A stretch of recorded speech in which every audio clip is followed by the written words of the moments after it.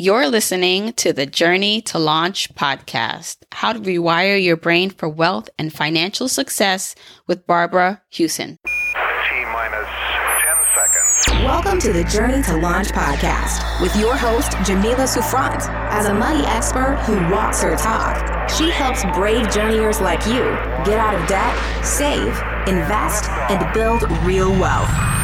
Join her on the journey to launch to financial freedom in 5, 4, 3, 2, 1. Hey, journeyers. Welcome to the Journey to Launch podcast. I hope that you are having a wonderful start. We're still in January, so start to the new year. It's still the start of 2021, depending on when you get to listen to this episode, if you're listening when it drops. But as always, I'm wishing you a very successful year, and to help you actually not just wishing you to make it happen, but to actually help you, I have a really special guest on the podcast to help us all rewire our brain for wealth and financial success. Today's guest is Barbara Hewson. Now, Barbara Hewson was formerly known as Barbara Stanny, and she is the leading authority on women, wealth, and power. She's a best-selling author, financial therapist, teacher, and wealth coach. She has written previous books. Let me know if you heard of them.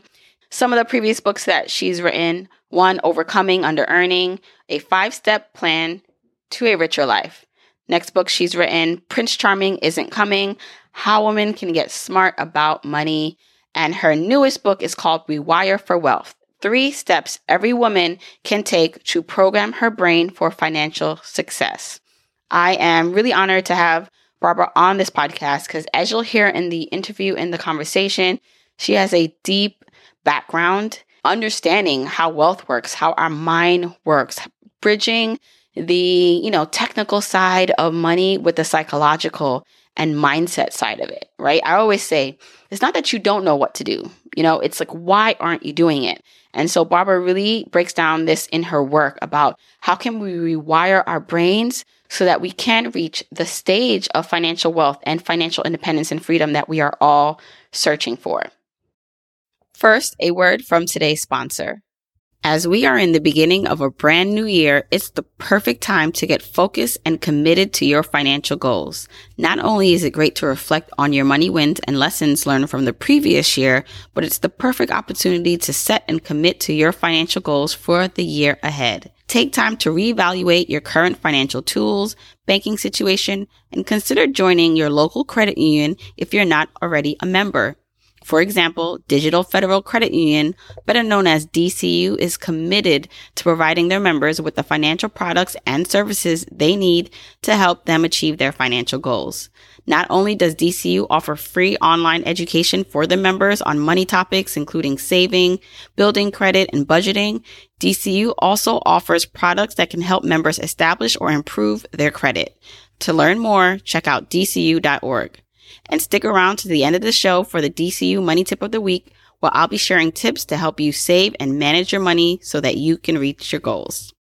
If you want the episode show notes for this episode, go to journeytolaunch.com or click the description of wherever you're listening to this episode. In the show notes, you'll get the transcribed version of the conversation, the links that we mentioned, and so much more.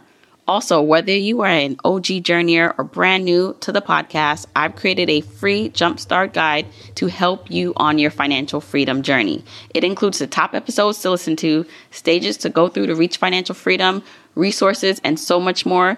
You can go to journeytolaunch.com/jumpstart to get your guide right now. Okay, let's hop into the episode. Hey journeyers, welcome back. I am always getting inbound requests, which I guess comes with the territory now as having a podcast that people are listening to, and especially from authors, right, that are, putting out works of art, which, when it comes to personal finance, especially books around money, a lot of it can sometimes repeat itself, right? The way that the author writes or just the content. And so when I got the email from Barbara, who you'll hear, Barbara Stanny, former Barbara Stanny, but now Barbara Hewson, her team reached out about coming on about her new book that she has out. And it's not just your book, Barbara, like the new one that you had out. You have such an incredible, history of writing really impactful books in personal finance. I was excited to finally have you on the show and to have you actually share your insight on everything. I can't even really pinpoint yet a subject, but I want to talk about obviously your new book and then your previous work. But I just want to welcome you to the podcast. Welcome to the podcast, Barbara. Thank you. Thank you for having me. I really appreciate it. I actually started to read your book. I didn't finish it, your new book, and I was really impressed by how you merged all the things that I actually find, whether it's the real personal finance, like the metrics and the numbers, but also like the emotional and psychological and the neuroscience of it, which is what you did with this latest book. And so I want you to talk through, because I love there's a point in your book where you said you lost the passion with your work at some point. And then you opened an article and was reading about neuroscience. And you were like, that's it. That's the missing link onto why people are not sticking or having the results they want with their finances. So I want you to talk me through what led you to your newest work of art with your book and how you knew that this piece of neuroscience was what was going to be your next passion in helping people. So I've been working with women and coaching them financially for 25 years. And can I just give you a little background? Because honestly, of course, every book I write is what I want to learn. Every book. Because I grew up not knowing squat about money. I grew up wealthy. I grew up very wealthy. My father was the R of H in our block. And the only advice he ever gave me about money was don't worry. And so I didn't. I thought that was great advice. But it turns out I married a man who was a compulsive gambler. I didn't know it. He was a stockbroker, but he turned out to be a compulsive gambler and he lost a fortune of my money. And I'm not stupid. I have a graduate degree, but I continued to let him manage the money because that's how terrified I was by anything financial. And finally, after our divorce, I decided I did not want to deal with money. Well, I have this theory, if you don't deal with money, your money will deal with you. And I got tax bills for over $1 million. I did not have over $1 million. It was for back taxes my ex didn't pay, for illegal deals he got us in. He left the country. My father wouldn't lend me the money. And that's when I knew I had to get smart because I had 3 little ones and I did not want to raise them on the street. And I couldn't figure money out. I couldn't figure it out. My eyes would glaze over, my brain would fog up. And I was working as a journalist and for the San Francisco Business Times. And I got hired for a freelance project to interview women that were smart with money. And those interviews changed my life. And I not only got smart about money, but I wrote my first book, Prince Charming Isn't Coming, How Women Get Smart About Money. And then I'm now on my 8th book. But for me, it's always been a struggle to make money, to figure out money, to make money. And always I write my books because I want to know. And my latest book, which is called Rewire for Wealth. So I've been helping women, empower women financially for, like I said, over 20 years. And about 6 years ago, and I love what I do. I love what I do. It's like what I was born to do. It's my God-given destiny. But about 6-7 years ago, I started losing interest. And it's like, I lost interest. It was like something's missing. I don't know if it was something missing in my life that I shouldn't be working anymore, but something was missing. And so I think it's very important that we get these signs, these internal signs, to pay attention. I could have powered through, but I didn't. I stepped back and I prayed and I said, if something's missing, show me. So I was just, I was on my email. I was looking in my inbox. The article about neuroscience showed up. And I knew nothing about neuroscience. But as I read that article, it's like something in me just went ding, ding, ding, ding, like a slot machine. You won the prize. Ding, ding, ding, ding. And suddenly I thought, this is the missing piece. And if I could integrate neuroscience, the study of the brain, with the other components I've long been working with, which is psychology, the study of the mind, spirituality, particularly mind training, is taught by numerous spiritual approaches, and personal finance, I thought I had something there. And so I started practicing on my clients. I started giving retreats. I started just modifying it. And I came up with this next book. Yeah. And I'm actually glad you walked through the history of just you writing things that you needed at the moment. And in your book, I love that you gave a reference. So when you talked about earning money, and you said that someone said you were under earning. And so one of your books that actually people recommend or talk about a lot is Overcoming an Under Earning. And that wasn't the book where you said you were interviewing the six-figure women. Was it, or was it? What happened is after I wrote Prince Charming Isn't Coming, I got very savvy about money. I understood how to manage it, but I didn't know how to make it. And I was traveling all over the country and I didn't know how to make it. And I remember going to this financial counselor and she said to me, Barbara, you're an under earner. And I said, no, I'm not. I'm a writer, because everyone knew writers didn't make money. And that was the beginning of me trying to figure out how to overcome under earning. And here's the thing, guys listening, journeyers listening, you were in the space talking about money already and still had a blind spot. Still yourself was not, whether it was demanding your worth or your market and understanding your market, but you still had these hiccups within the personal finance space, teaching other women and people to make and handle their money. Oh, honey, I always say to everyone, I've been doing this for over 25 years. When I got it all together, I'm out of here.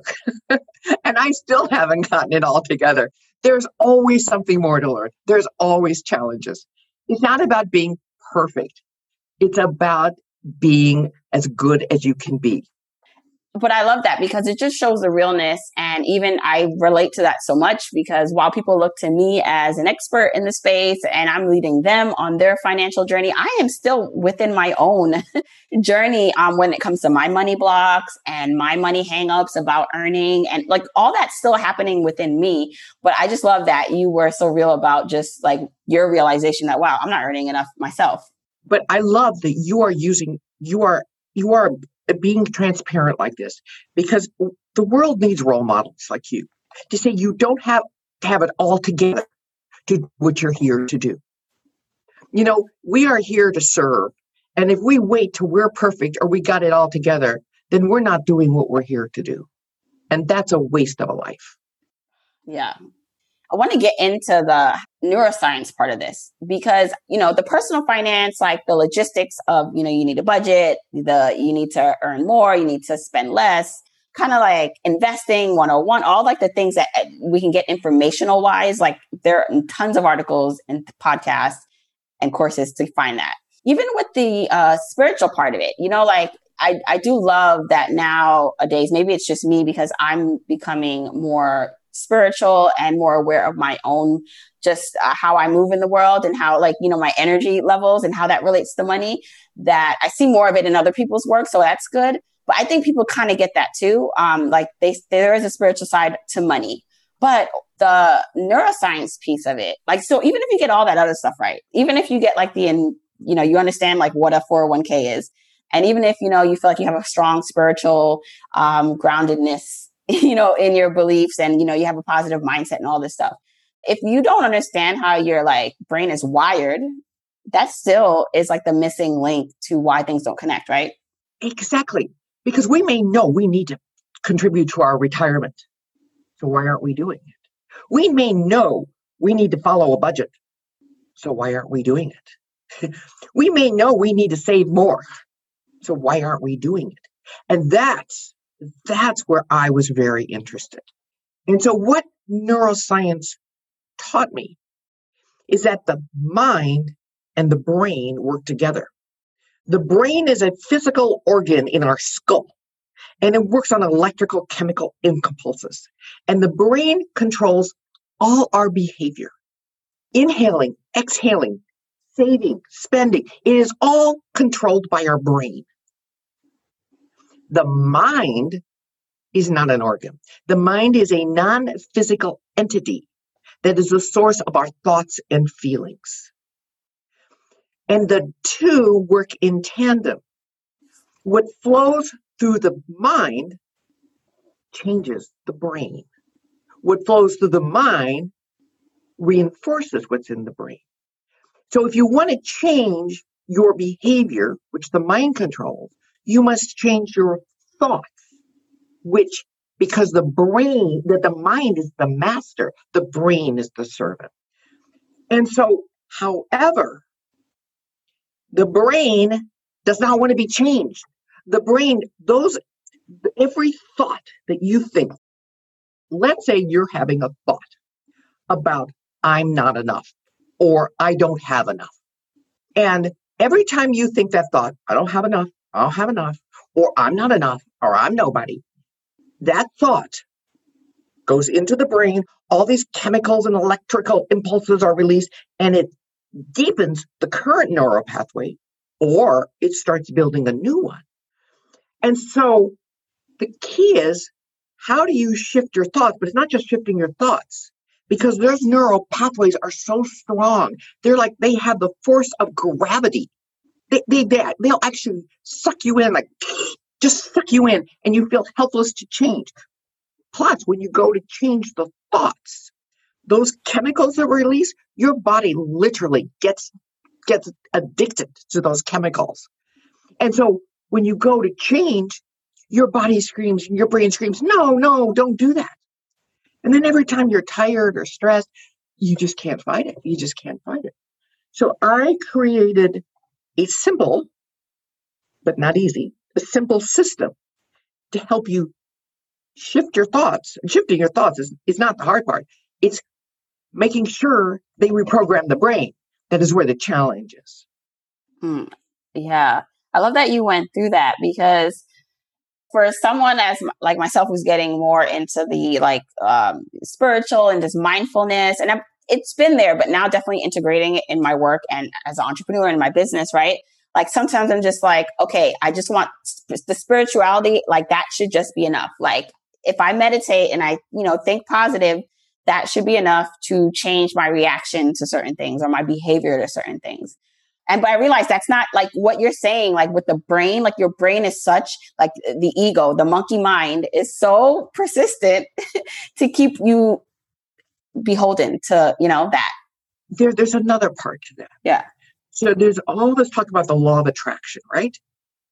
We get what we focus on. We want a new car. We think only about the car. We imagine ourselves driving the car. We imagine we have the money coming in. But the problem is, what they don't talk about is the law of congruence. And that is, it's a universal law that we get what we want, not what we ask for.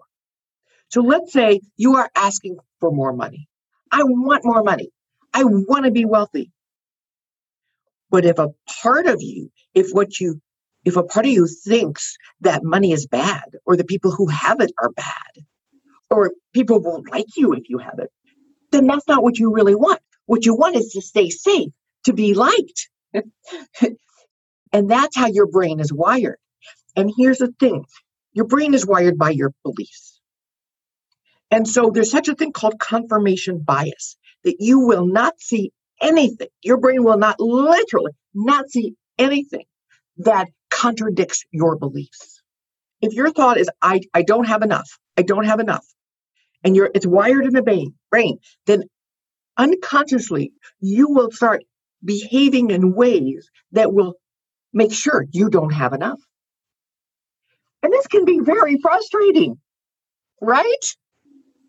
Willpower alone will never do it. It will never do it. And we make ourselves crazy, and then we feel bad, and then we feel terrible, which only gets embedded in our brain that we're awful and we're lazy and we're losers and all of that.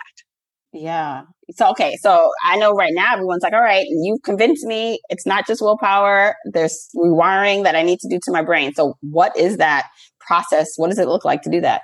Okay. I will tell you the process. I will tell you the 3 steps. I will explain them a little bit, and then maybe I'll give examples while I'm explaining. I don't know what I'm going to do. Okay.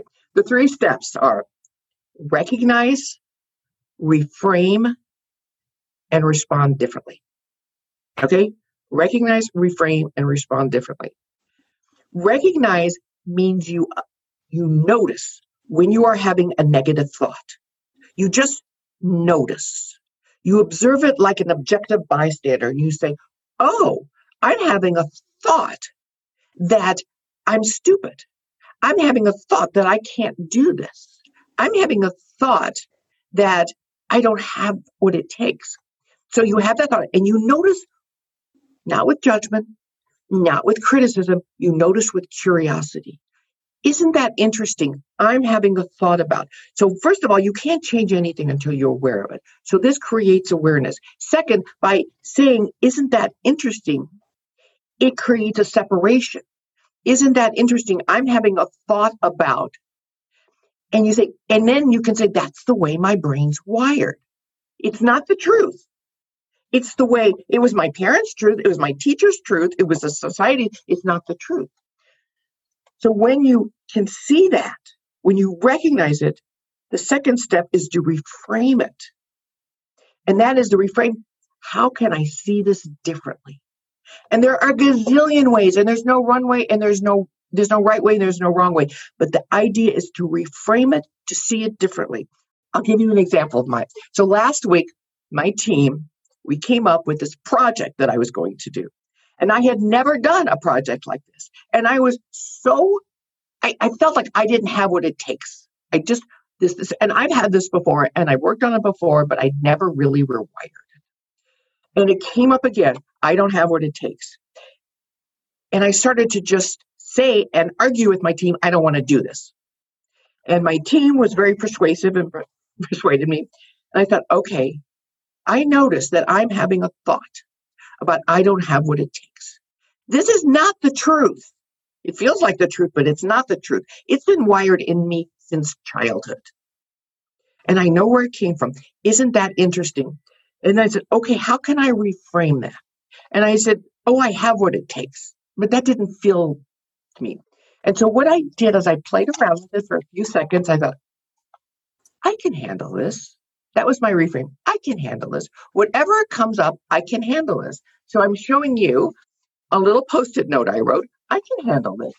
And so I didn't believe it. And you don't have to believe a reframe. You don't have to. But what you do is you reframe it and then you replace it with your current thought. And then you respond differently. Well, what I wanted to do was nothing. I wanted to say, I don't want to do this. I'm stopping. But what I did is I went ahead and I wrote the script and I wrote the emails and I did what I needed to do. And what happens is you keep recognizing, reframing, and responding differently. Those old neural pathways get weaker and the new neural pathways get stronger. And what once seemed like nothing in my body or my brain wanted to write those scripts suddenly became easier. And I started getting ideas. Because when you reframe and you start reprogramming, your brain starts looking for ways to make that a reality. And the project I had a great time doing the project. And you talk about this, the self-efficacy. Did I say that right? You did a great job. I always get so self-efficacy trips up me. But yeah, let's talk about that. So you know something? You are the first person to ask me about that. And studies have found that the reason women aren't better with money, particularly with investing, is they lack the confidence. Women, we know we want to get smart. We know we need to protect ourselves. And we really want to learn. And as you said in the beginning, there's so many resources out there. Why don't we? And it's because we lack the self-efficacy. And efficacy is the belief that I can succeed. It's the belief. It's not just the knowledge. Because when I wrote my first book, Prince Charming Isn't Coming, I can't tell you how many financial professionals, mortgage brokers, stockbrokers, bankers came up to me and said, this is what I do for a living, but my own finances are a mess. I see it and hear it all the time. Because while they have the knowledge, they don't have the efficacy. They don't have the belief that they can do it. And that's what needs to be programmed in. And that's the way our brain needs to be rewired. Now, a quick word from today's sponsor of the podcast, Athena Club. Now, you know I'm all about saving money without sacrificing quality. Listen, we deserve better than having to choose between either cheap disposable razors or overpriced brands. In trying to save money and cut costs, I've made the mistake of buying those cheap disposable razors that caused razor burns or cuts, and honestly, they were just poorly designed, so not the vibe. Thankfully, I found the Athena Club razor. The Athena Club razor is expertly designed with the sharpest patented blades on the market. These one-of-a-kind blades are enhanced with a revolutionary water-activated serum that has shea butter and hyaluronic acid for a skin-soothing shave with maximum hydration. In fact, the Athena Club razor is the only razor designed with hyaluronic acid. The best part is the razor kit. It's only $9, which includes 2 5-blade razor heads, your choice of razor handle color, and a magnetic holder for easy storage. So now I can get new blades shipped regularly and never run out. And I gotta admit, I'm pretty busy, so to get clean blades at a time frame when I need them is clutch, because otherwise I forget to order and it'll just be yuck blades all around. And it doesn't stop with their incredible razors with Athena Club. They carry all these self-care essentials you need, from period care to body care and even a probiotic and multivitamin. And every product is vegan and cruelty-free. Stop using razors that underdeliver and switch to Athena Club. Sign up today and you'll get 20% off your first order. Just go to athenaclub.com and use the promo code JOURNEY. That's ATHENACLUB.com with promo code JOURNEY for 20% off. You know, I want to hop in there because I think if there's one thing that I could teach my children or pass down, because I do believe I have this, and even if there are things I don't think I can do well, like I'm just like, it's going to work. It's going to work. I'm going to figure it out. Right. Like that's just my like natural. It's not natural.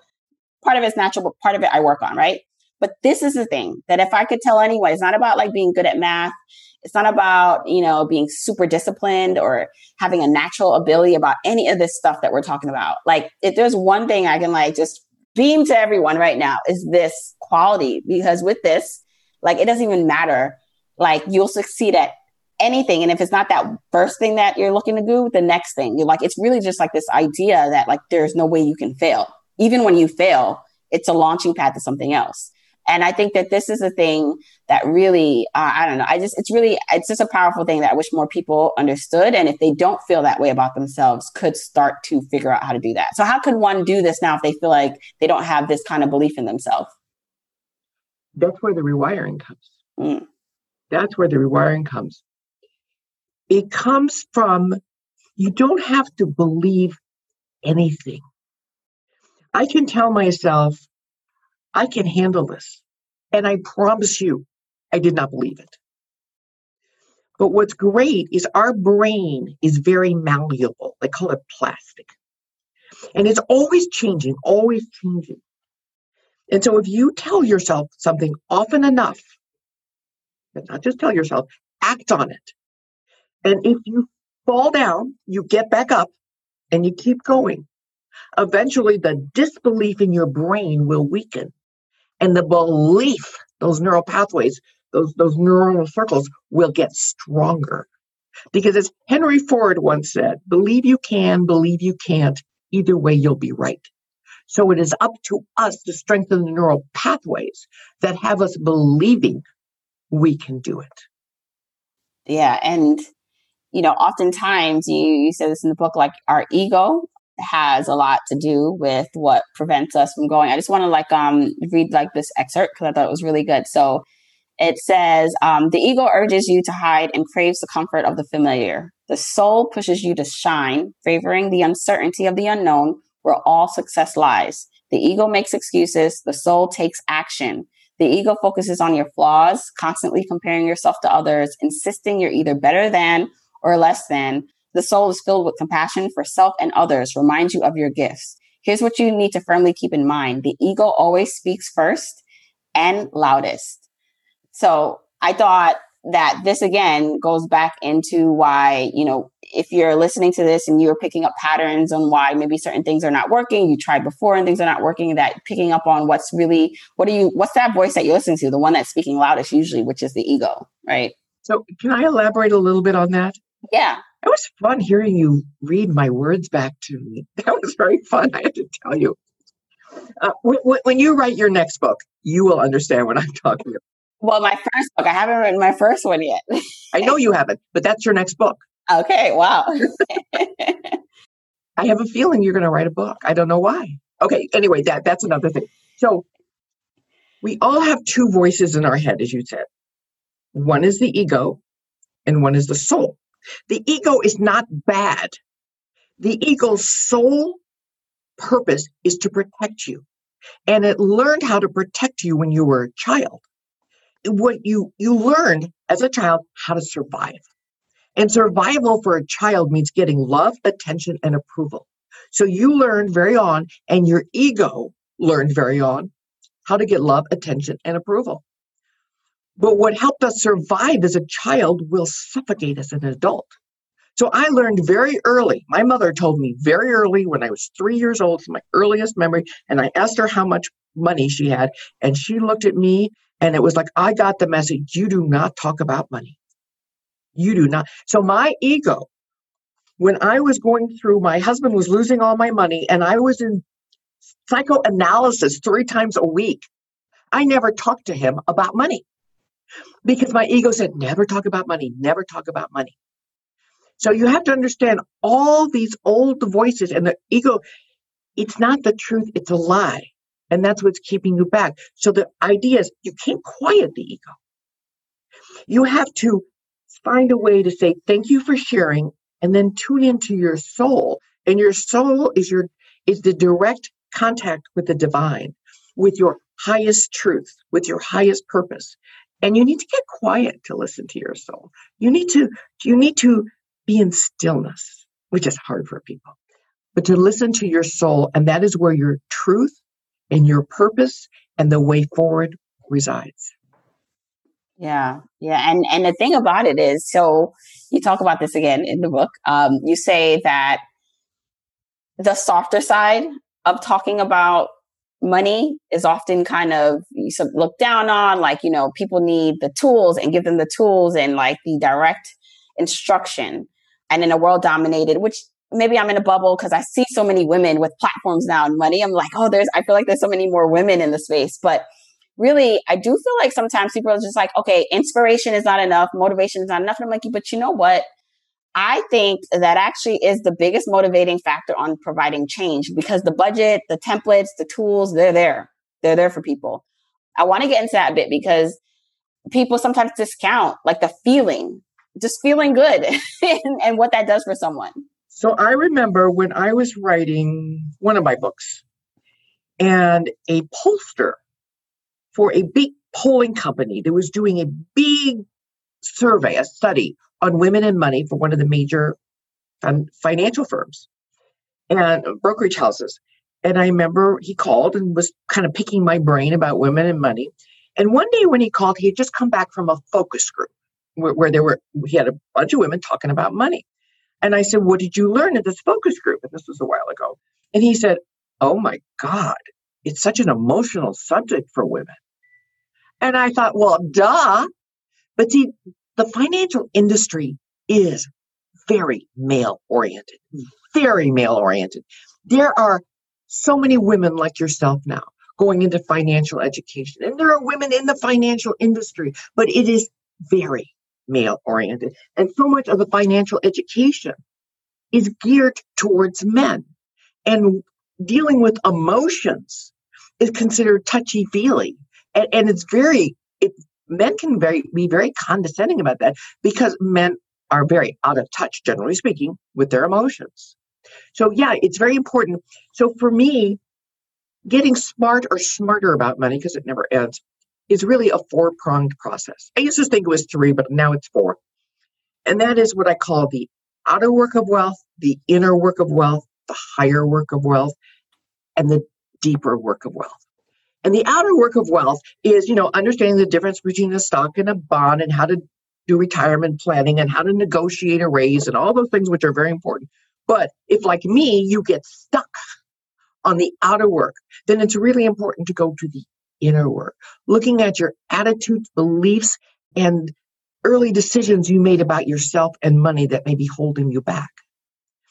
And there's the higher work, because honestly, Once women are financially stable, once we have a roof over our head and food on the table, once we have enough, very few of us are motivated by more money. We want to. I mean, we want to make more money. No question. I want to make more money. But what motivates us is wanting to help others, wanting to make a difference.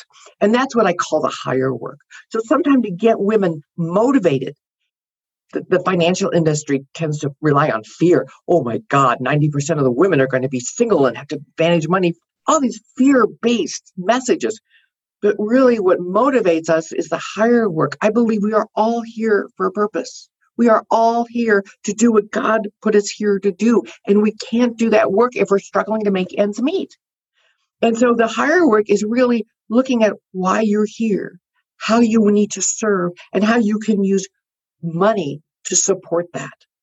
And then there's that deeper work of wealth, which is the mind-body connection, which is understanding how the mind and the brain work together to rewire, to create the life you want to live. Yeah. Is this your saying, make millions, help millions, and give millions? So what happened? Yes. So what happened is after I wrote my third book, which was Overcoming Under-Earning, and I was making six figures, and I had been for quite a few years, one night I woke up, like just straight up in bed in the middle of the night, and I had this new goal. I want to make millions, help millions, give millions. And that led to my fourth book, which is Sacred Success, A Course in Financial Miracles. Wow. And, I like, and purposely, if you put make millions first, I'm assuming, because the not wanting to seem greedy or all about money would want to say, oh, I should put help millions first. I want to lead with helping people first, and then I'll make money and then I'll give it. But I like actually reading this again, purposely make money is the first thing. Well, and making money. Yeah. It's like, what do they tell you on an airplane? I mean, I know it's been a long time since a lot of us been on an airplane, but it's always put your mask on first. Because if you don't take care of yourself, you're in no shape to take care of others. Yeah. And a lot of us know this, right? I know this. I know you listening, you know this, just on a surface level, but the blocks that come in terms of making more money, because you don't want to seem like you're taking advantage of anyone, there's all these, especially I think as a business owner, and even if maybe you are within a corporate environment and you work for a boss or a manager and you're going to ask for a raise, there's these thoughts about what people perceive of you for having money. And so you have to lead with, no, it's not about making money. I just want to help people, which you can do both. It doesn't have to be either or. What's under that is something that's very unhealthy. Under that is a devaluing of yourself. That other people's opinions are more important. That money is bad and will make you look bad. But there's a devaluing of yourself, and that's where we women get in trouble. We devalue ourselves, give away our time, our knowledge, our experience for free or bargain prices because we don't believe we're worth more. And the trouble with that is that it always leads to resentment. Eventually, it always leads to resentment, which is not good for our mental health or our physical health. And it's not good for our relationships either. I rather see people value. I want to see a woman value herself. When I interviewed 6- and 7-figure women, I always ask them, are you doing what you're doing for the money? Everyone but 2 of 154 said, no, I'm not doing what I'm doing for the money. I'm doing it for the passion. I'm doing it for the recognition. I'm doing it for the challenge.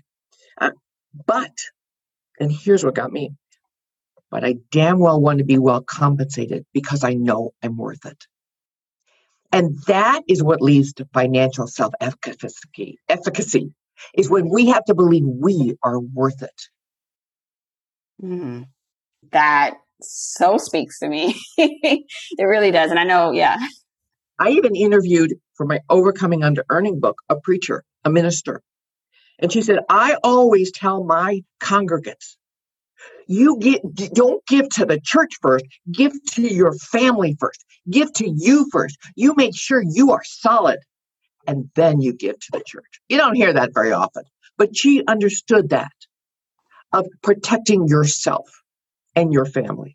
Mm. And, the resentment that you talk about, that can come in the form of, you're in your job that you're under earning, you're not getting paid your worth. It can come in your business, to your clients. It can come to just the way you now are putting work out into the world. And it's a self-fulfilling prophecy where you're maybe not doing as much or your best because of the resentment. But I believe God does not want us to struggle. God does not want us to devalue ourselves.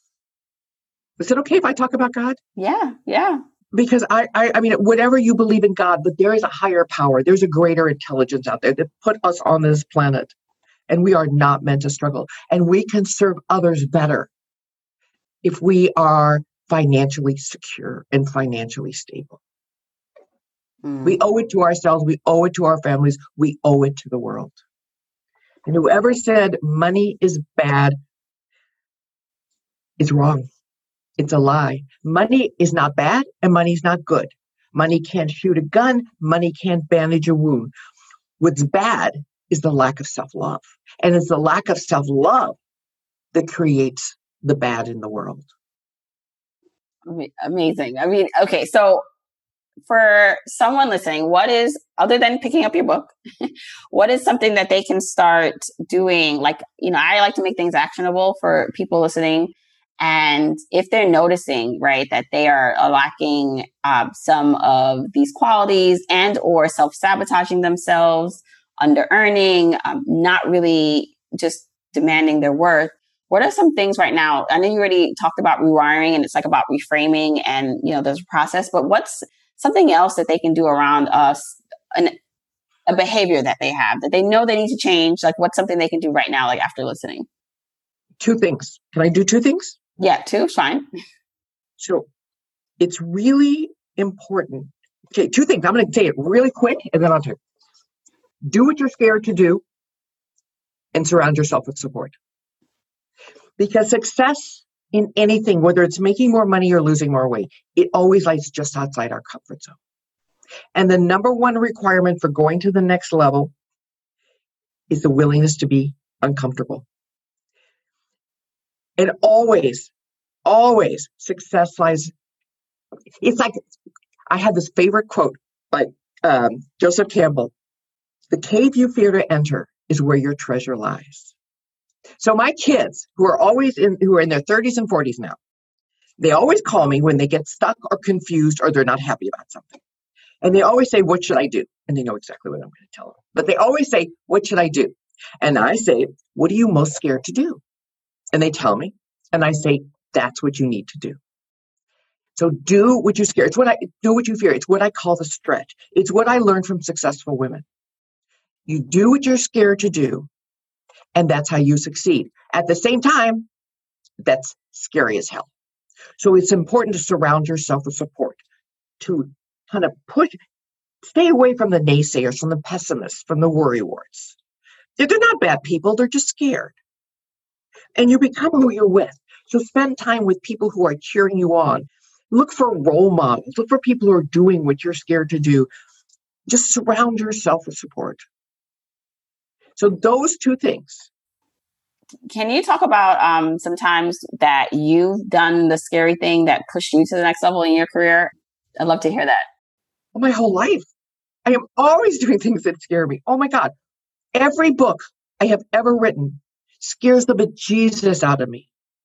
There is this, okay, let's just take every book, but let's take my last book. I started writing it. I read all this stuff. I read all about it. For 4 years, I worked on this, trying it out, testing it out. So I went to write my proposal. Everything in my brain said, you are so stupid. No one's going to read this. My father always used to tell me, that's your stupid opinion.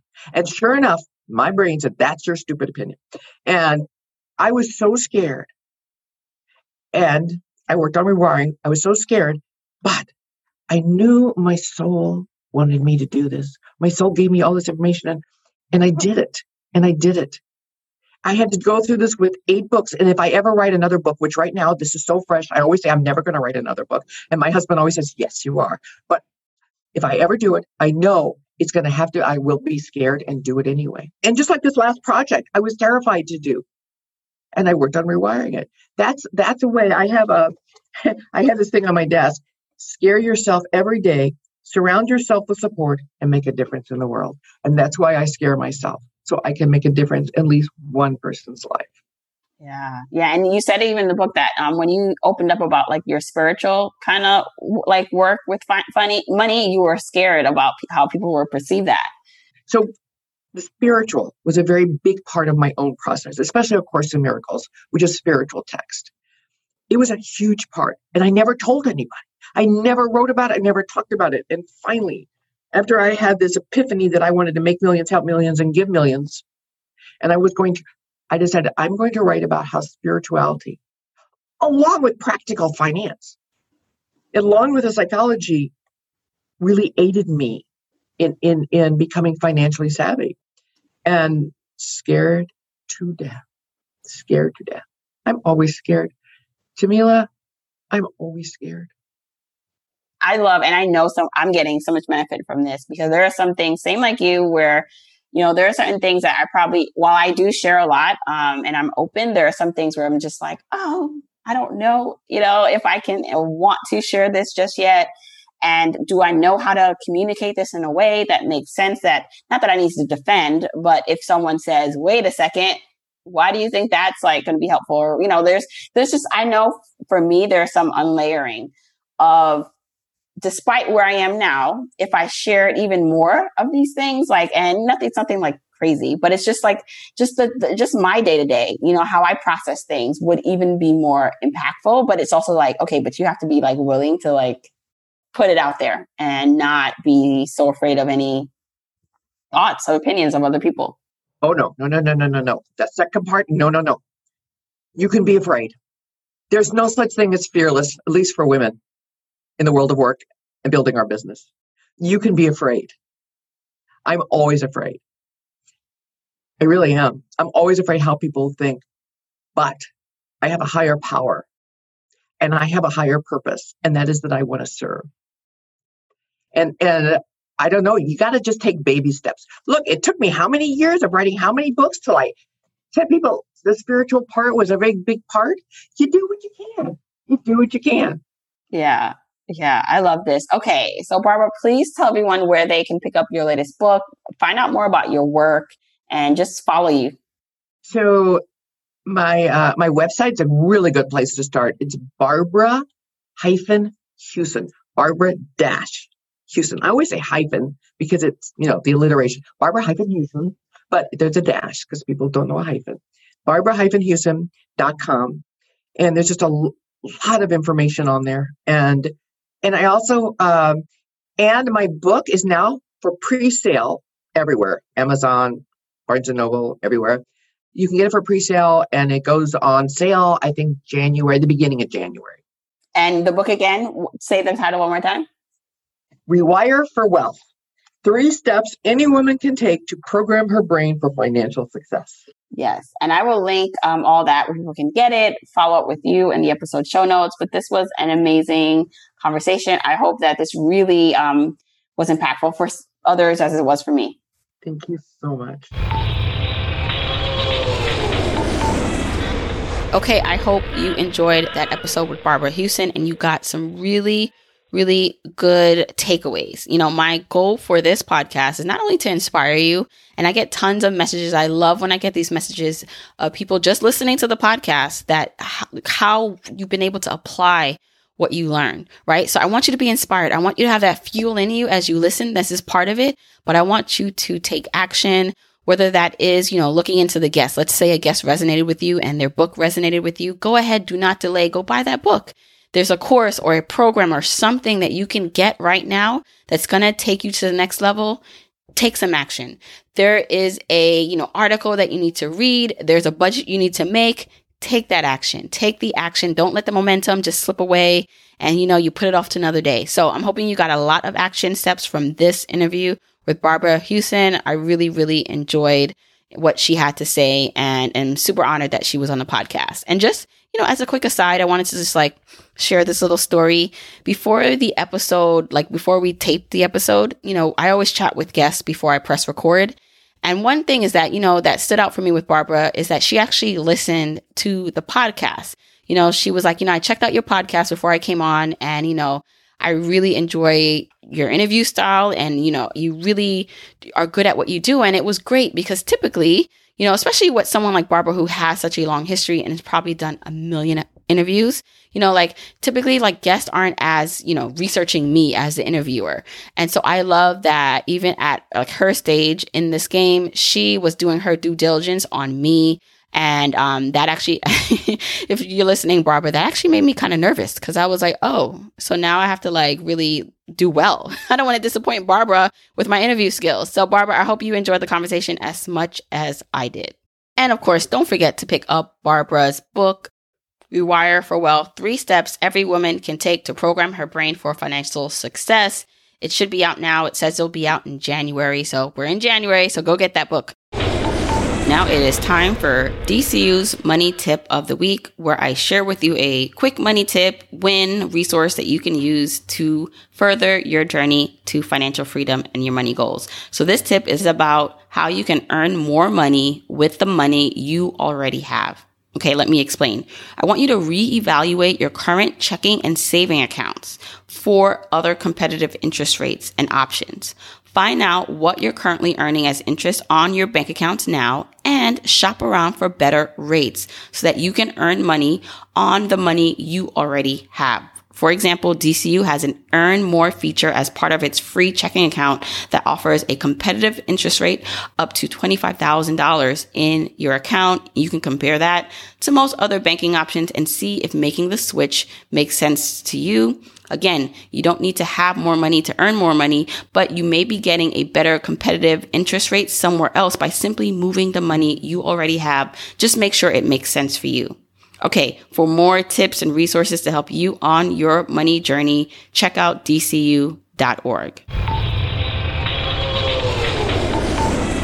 Don't forget, you can get the episode show notes for this episode by going to journeytolaunch.com or click the description of wherever you're listening to this. And you can still grab your Jumpstart Guide for free to help you on your journey to financial freedom by going to journeytolaunch.com/jumpstart. If you want to support me and the podcast and love the free content and information that you get here, here are 4 ways that you can support me and the show.